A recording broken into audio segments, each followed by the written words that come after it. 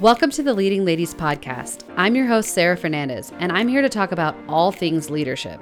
I know being a woman leader feels more complicated than ever, so I'm bringing on expert guests and sharing advice from my own experiences so that you can level up every aspect of your life.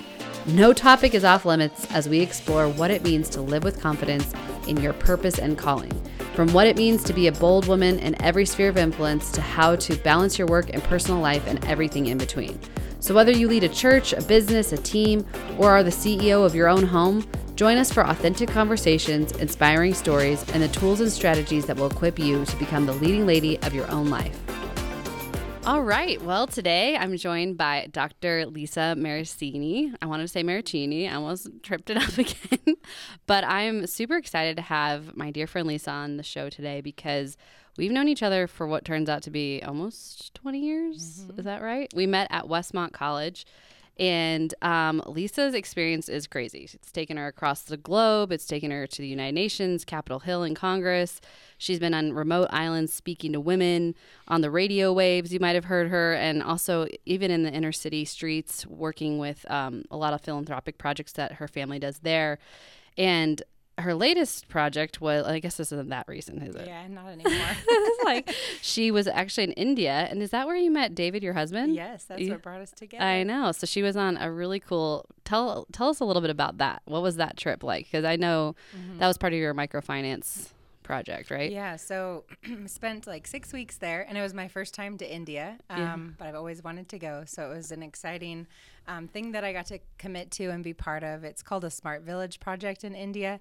And basically, at the core, it's kind of bringing technology and infrastructure to villages. It started with one village, and now it's kind of spread across to different ones. But it builds off of the idea of a smart city. So it addresses, like, the one that we did was 5 different areas where they need help the most. So I was brought in to focus with the entrepreneurs that are doing artisan-based business. So the saris, that are traditional craft that's been passed down through generation. That's like the really pretty dresses, right? That all the Indians wear. Yeah. So a lot of it comes from the villages and their families that make it. And they needed help getting it to their customers instead of going through a middleman, which ends up not giving them really a fair price for it. So we helped them cut out that middleman by getting it directly online and able to connect with customers that way. That's amazing. Yeah. And then you went kind of from there to finish your master's, right? My PhD. I know that was during the PhD. Oh, it was during the PhD. Okay. Yeah. She's a smarty pants, guys, if you didn't catch that. So what is your PhD in? It's in global leadership. Oh, yeah. Perfect. It's like I planned it for you to be on a leadership podcast. Yes. I would love for you just to kind of share why you decided to get your PhD in global leadership and kind of what was the motivation behind that. Yeah. So the foundation and core of the program is like organizational leadership. So I think people might be more familiar with that as a concept. But the global leadership is what really appealed to me because it brings in a lot of different cultural voices and different ways of doing leadership, different styles of leadership instead of one traditional way. But I love the program because it's not your typical PhD program where it's really heavy on theory. It's setting you up to become a tenure track professor. It actually pulls in people doing all sorts of different things in the marketplace and in the world so that they can just have a more educational foundation and more theory that they can use in their workplace, but they're not all going to teach necessarily. They're going out into the world to do different things. Right. And I remember when we got out of Westmont, I got to kind of watch your story evolve and, the evolution of, even when you were working with 31 Bits, and that's, for people who don't know, is a jewelry company where it made, does it still exist? I don't even know. Yeah. Okay. It just shifted in some ways. Well, back then it was making these incredible jewelry pieces that were actually really, really pretty, really on trend. But with using the African styling of beading and paper products? Yeah, and it was amazing because it was like very on trend. This is like 10 or 15 years ago, and but they had found this way to make these products that were easy for people to make in Africa, but would really appeal to a Western audience. And I thought that was such a brilliant marriage. And then I kind of saw you go to do your master's and your PhD, and now you're a professor. And so I would just love for you to share, like, why did you kind of choose to go? Because there's so many leadership directions you could have gone. Politics. And we were just joking about how we went on a political science trip in Sacramento back in, I don't even know what year this was. 2005. 2005 or 6, where we were, we don't remember what we were doing. So sorry, Dr. Lawrence, because we probably didn't learn what we were supposed to learn. But I do have this distinct memory of the smell of the Capitol. And so I'm like, you could have gone, though, that political direction. Your dad worked in politics, like, doesn't currently, but like ran for office. Like, so why did you decide to go more higher education? Yeah, well, I've always loved working with young women and mentoring them. So there's a lot of volunteer work that I got to do growing up and through college, working with young women. And that just really easily became my heart and my focus. And that's what led me to a lot of the jobs that I took, like with 31 Bits. It was very focused on empowering women, both as consumers and as producers. So making sure that we connected people who wouldn't normally be connected, but also making it where they can find sustainability along the way.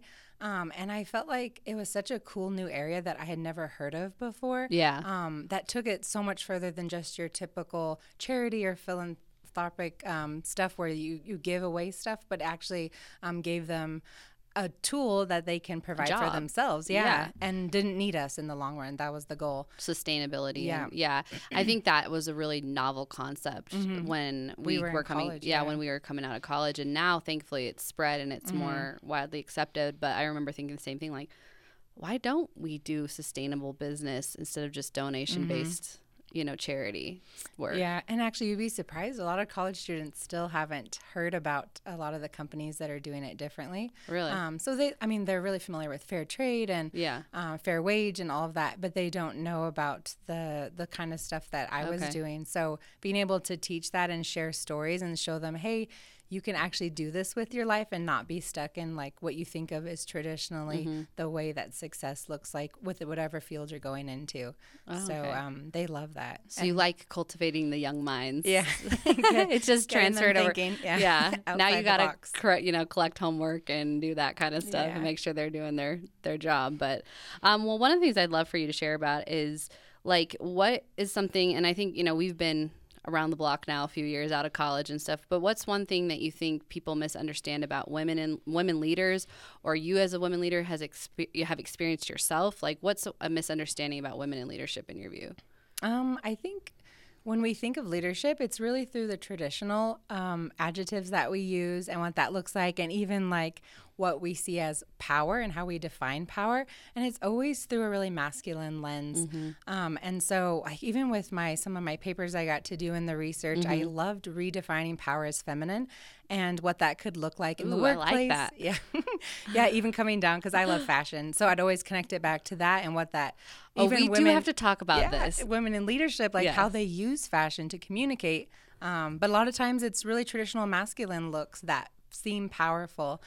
So I loved being able to redefine that in a lot of the work that I did. What did you learn when you were researching fashion diplomacy? Because I remember that project and I was like, that's so cool. Like, but what did you find out like through that project? I think just how powerful a tool it is in communicating things. If you think, obviously a lot of it is within the political sphere of how women use it, or even designers, like, they dress first ladies, and that sends a statement. And especially like at the certain dinner, like if they're wearing this designer, what does that communicate? Is it an American made designer? Like those kind of things play a big role. But even like taking it a step further, like, Madeleine Albright, she used pins to communicate things that was like her thing, like brooches, which is kind of like different. Like our generation, like our grandmas, that was more their vibe. And she's definitely on that side of things. She passed now, but she likes that kind of thing was used throughout like fashion diplomacy. You can find a lot of research on those things. Okay, now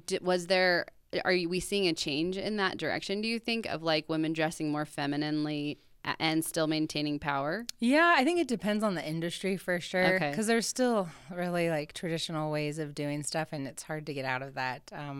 But I think you can still people use fashion all the time to communicate things. That's so fascinating. Well, you guys will have to check out her work on that.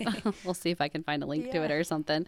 I would love to hear, you talked about Madeleine Albright, but are there female leaders that you admire, and like why do they draw your admiration? Oh, there's so many. I think even like obviously some that aren't with us today, but like just historical figures too, like Eleanor Roosevelt and people that have made such a huge difference in, like, even when you think about women not having the right to vote, and yet she helped pave the way for that. But even more so, they were able to use their influence. I think leadership does come down to influence, and in ways that men couldn't use it because they were women. Like you think of Jackie Kennedy. I always think of her trips and like what that did for the U.S. image abroad, and how she used that to her advantage and did stuff that her husband could never even do because she had a unique feminine position to be able to bring that perspective to what that looked like for leadership. Right. But yeah, a lot of mine are political, but there's so many within the church too that I so admire. Yeah. Obviously Lisa Bevere is one that really, we share her as a really friend inspires.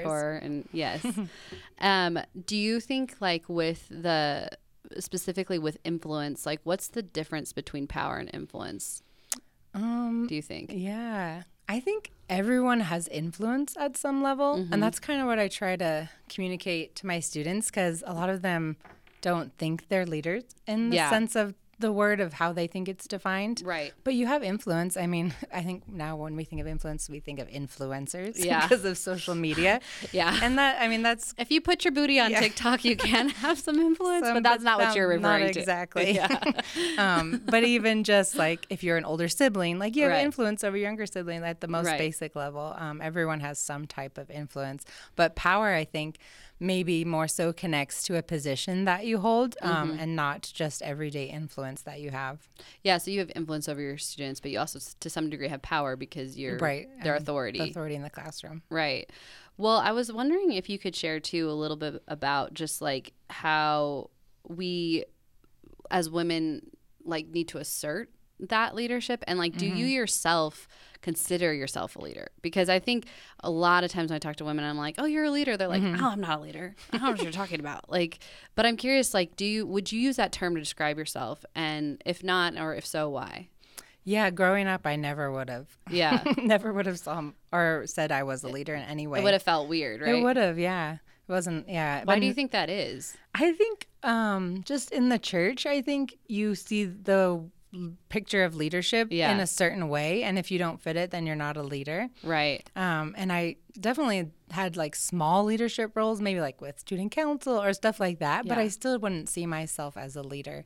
But that showed early signs of leadership in you that you wanted to be on student council, right? So, and I think we don't celebrate or nurture sometimes that within ourselves, or sometimes I don't think it's called out too. Like, hey, you realize you are a leader because you're seeking leadership roles, whether that's being a team captain on your team, or like being a coach, or being a tutor or mentor to a younger kid if you're a middle schooler or high schooler, right? Like that's all still leadership. Yeah, I think even just teaching anything, a skill or anything to someone, you're a leader. In mothers are leaders. Oh, for sure. Oh, for their children. So do you see yourself as, would you use that term now? Yeah, definitely. Okay. I see myself as a leader. Yeah. When did that shift happen, do you think? Yeah, I think, being maybe put in leadership roles, that definitely helped, like really formal leadership roles, whether that was a youth leader after college, or just having the title of a director in some job or something. But especially as I came to know myself and my calling and what I was called to do in this world, I definitely saw that through a leadership lens, but uniquely to what I think I'm called to, through a feminine leadership lens and not a traditional one. When you say that's what you're called to, like, how would you describe your calling? Yeah, I mean, I think it can change through each season, but at the core of it, like, my calling is to equip and empower and encourage, especially young women, that they have a unique place in the world for such a time as this, and calling that out of them in a way that maybe they haven't seen before. So I think even you could even reframe it and say, like, just even showing them how they are leaders in whatever they're doing.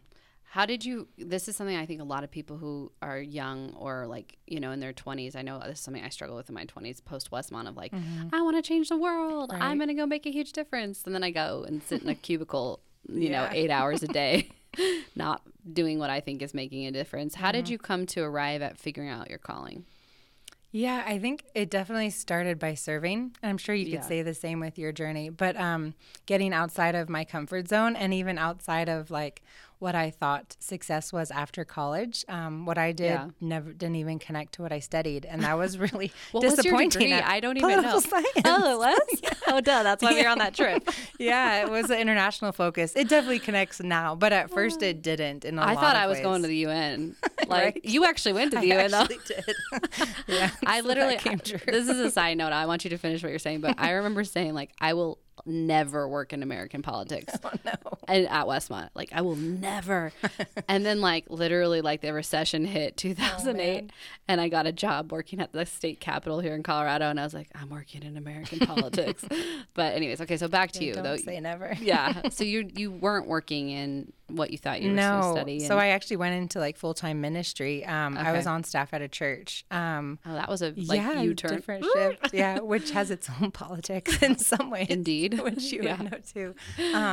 But that became like my training ground because I learned so much. And actually that opened my eyes to understanding just as a woman and how I experience even ministry, but also everything else. I never thought of things through gender lens before that time.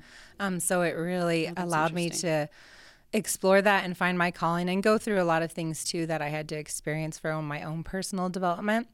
But at the end of the day, it was like a lot of volunteer work and doing things outside my job description and just diving into that season, even though I desperately tried to get out of it. And it lasted longer than I thought because I kept applying to my master's program. I got rejected like 3 times. You did? Yes. I didn't know this. Yeah. But I knew I was supposed to be there. Really? So it was definitely more about the timing and God lining it up. How did you overcome that feeling of rejection? Because that took leadership over yourself. Yeah, that's tough. At first, you kind of doubt. Well, at least I doubted, like, did I actually hear from God on this? Because I knew I was supposed to go there and do that program specifically. And I just, every time I got rejected, God would be so faithful and just so clear to say, no, you're here. I still want you here. And that's in your future. And just what it was something little. Like driving to work one day and right in front of me is a USC license plate, which is where I ended up going, which you don't see very often. I was in another state. Just being so clear that, yes, I'm leading you to this. And even like on an airplane coming, this guy handed me this scripture reference and I looked it up and I was like in tears because it said, is anything too hard for me? That was the scripture. Wow. And at that point I was like, God, I literally have done every single thing to get into this program, whatever it was to improve. I was like, I don't know what else to do. You're just going to have to open the door. Wow. And so I think it's like that process of surrender and knowing, hey, I can't actually do this on my own in any way, shape, or form. So God, you have to open the door if I'm supposed to be here. And he did eventually. It took a minute. A little bit longer than I thought. That's hard. I mean, I definitely know, like, I came out of Westmont thinking, like, okay, I'm going to go and I'm going to work in an anti-trafficking organization. And it was the recession and there was no jobs. And I remember flying out to D.C. I had a friend that worked in the agency. I had a friend at IJM. I actually met the vice president of IJM on a Young Life trip. And I was like, okay, this is all going to work out. And then I went to them and they were like, yeah, you need to go to law school. And I was like, what? And then I went and I tried to take the law school exam, bombed it, which Becca will judge me, or my friend Becca, who's now a Department of Justice lawyer. But I just was like trying to figure out what to do. And like, I think for me, I didn't feel enough conviction about doing law school, but it's interesting knowing for you, like, you had to go through overcome those rejections and overcome those setbacks and then still persevere through it. And if you hadn't done that, you wouldn't have your PhD. You wouldn't be teaching women, you know, and men, and definitely getting to mentor in the way that you're getting to do now as a professor. So I love hearing that. I didn't actually know that about your story. I thought I knew a lot, but I didn't. Yeah, I share that with students too, because I think it helps because everyone faces rejection and it's not always a sign of you're going the wrong way. Sometimes it's about timing. Right. So how does your faith inform your work now? Like, obviously you're in a secular university environment. It's not really something you can be super pushy about. But like, how do you bring that to being a professor? Yeah. So it's It's kind of exciting because it's like you can't talk openly about Christian values or just my own faith, but I do share some things. And a lot of, like, obviously you were one of my guest speakers. I bring in guest speakers that love the Lord and have strong faith. Sometimes they share, but no matter what, those values get communicated. Right. And it opens the door for more conversation too. And it definitely informs how I even like shape my curriculum and my syllabus and what values I want to instill in them. And a lot of them, like, I really care about their personal development. And for them, that kind of translate into obviously what they're going to do after they graduate, but their own career development too.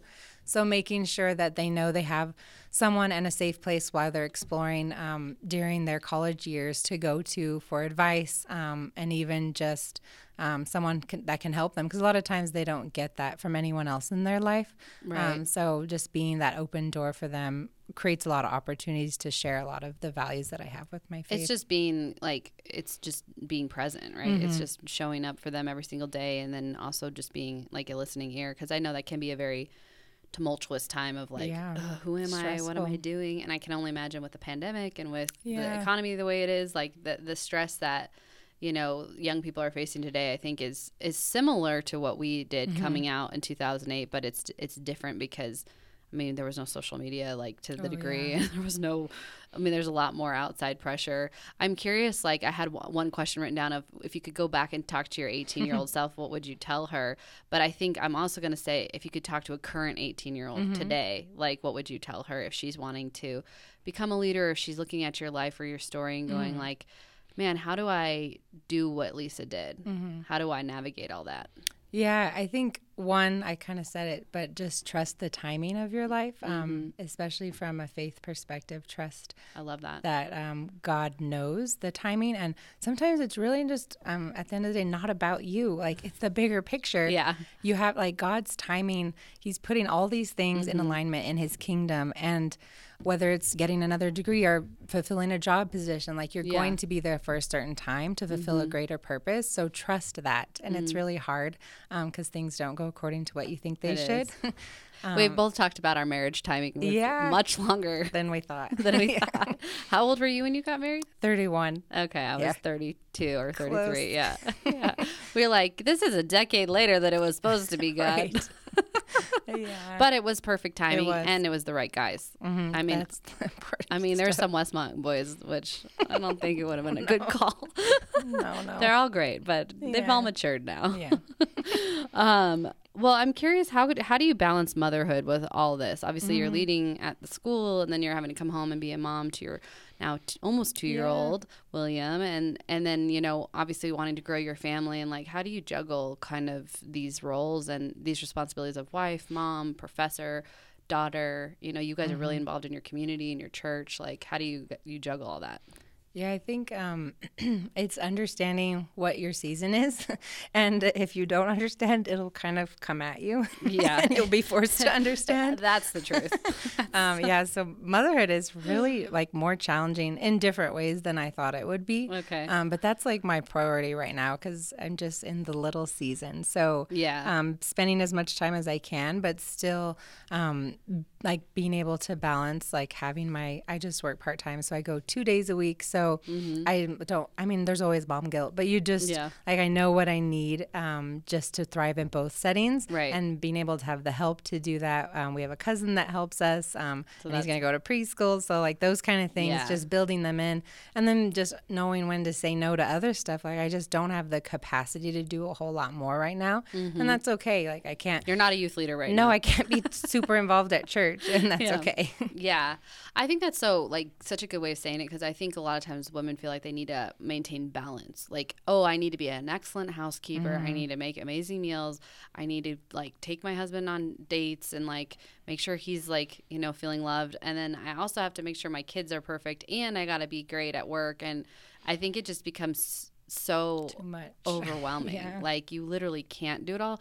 You might be a, like, not as great employee for a season, but then you're going to become a great employee again. Or you might just be not showing up as well as you want to be showing up for certain roles in your life, but it will evolve again. And that's what I hear from a lot of people, especially even older people than us, who are like, this is how I went from, you know, young wife to mom to now grandma, like all those seasons. of life shifted. And I think that sometimes the mistake is getting set in your way of thinking, this is how I have to onboard everything equally. And it doesn't work that try way. to look like, celebrities in Hollywood who have nannies and chefs they have a lot of and help. personal trainers and, assistants. And I remember living in Santa Barbara and finding out that people had house managers. And I was like, what is that? Like, did you know what? No. Okay. So like a house manager is someone who literally just does your house, like gets your mail.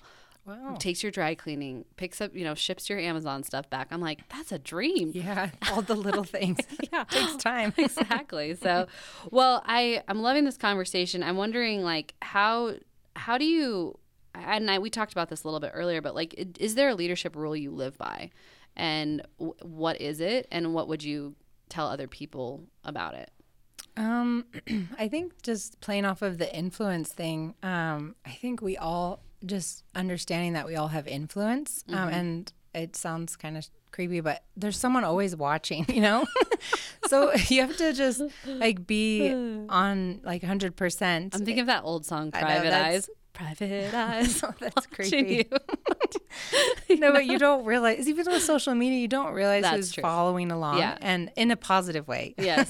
Like that you could be encouraging, and that's like come back around to me in so many times. I didn't even realize I had influence over this area, so good. And yet I had a huge impact. And someone will email me later, or they want to connect, and like that's like I think at the core of leadership. So understanding what influence, maybe you don't see it, but just being really aware and even living to that high standard and living with excellence, no matter what you do, because no matter what, people are seeing you and you're a reflection of Jesus. I love that, because I think you don't realize, it is kind of weird, like whether you have 500 people on your Instagram or 50,000, like in what generation could you reach 500 people like every single day, or even 50 people every day? Right. You maybe, our grandmas and our moms maybe reached the 10 people they worked with, or the 20 people, or their household, or their church community, but you weren't, like, the way people are networked now, there is influence. And if you only have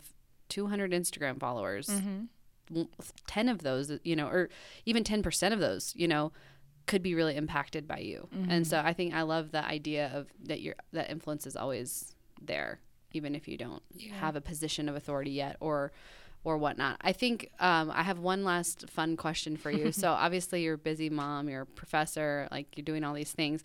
What is something you do for fun, like that's just for you? Like when you're wanting to be selfish, like shut out the world, like, whatever. What's a one fun thing? Yeah, I'm still figuring that out. Like it's like hard sometimes. But hobby.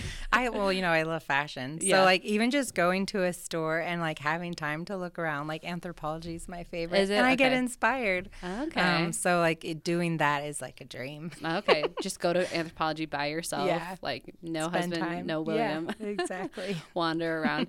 Okay. Do you have like a favorite like item of clothes, that since that's like one of your passions? The headbands? My headbands. Yeah, it's your signature look. Yeah, I wear them all the time now. It's so funny because the Home Edit like is where she wears the same brand. Does she? Yes. Okay, because I was like that headband is everywhere now. Yeah, she loves it too. Okay. Well, you and maybe. Well, it became popular, I think, because of all the Zoom calls. People wanted to feel put together.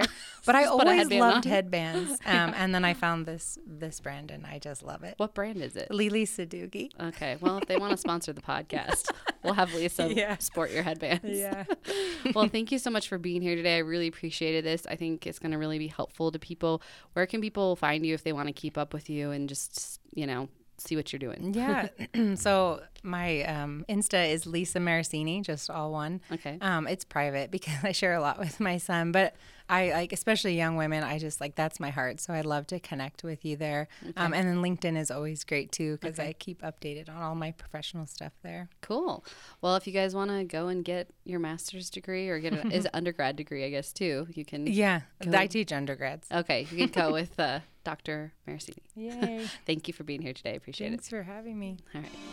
I hope you liked that episode. And if you did, please share it with your friends, family, coworkers, neighbors, really anyone.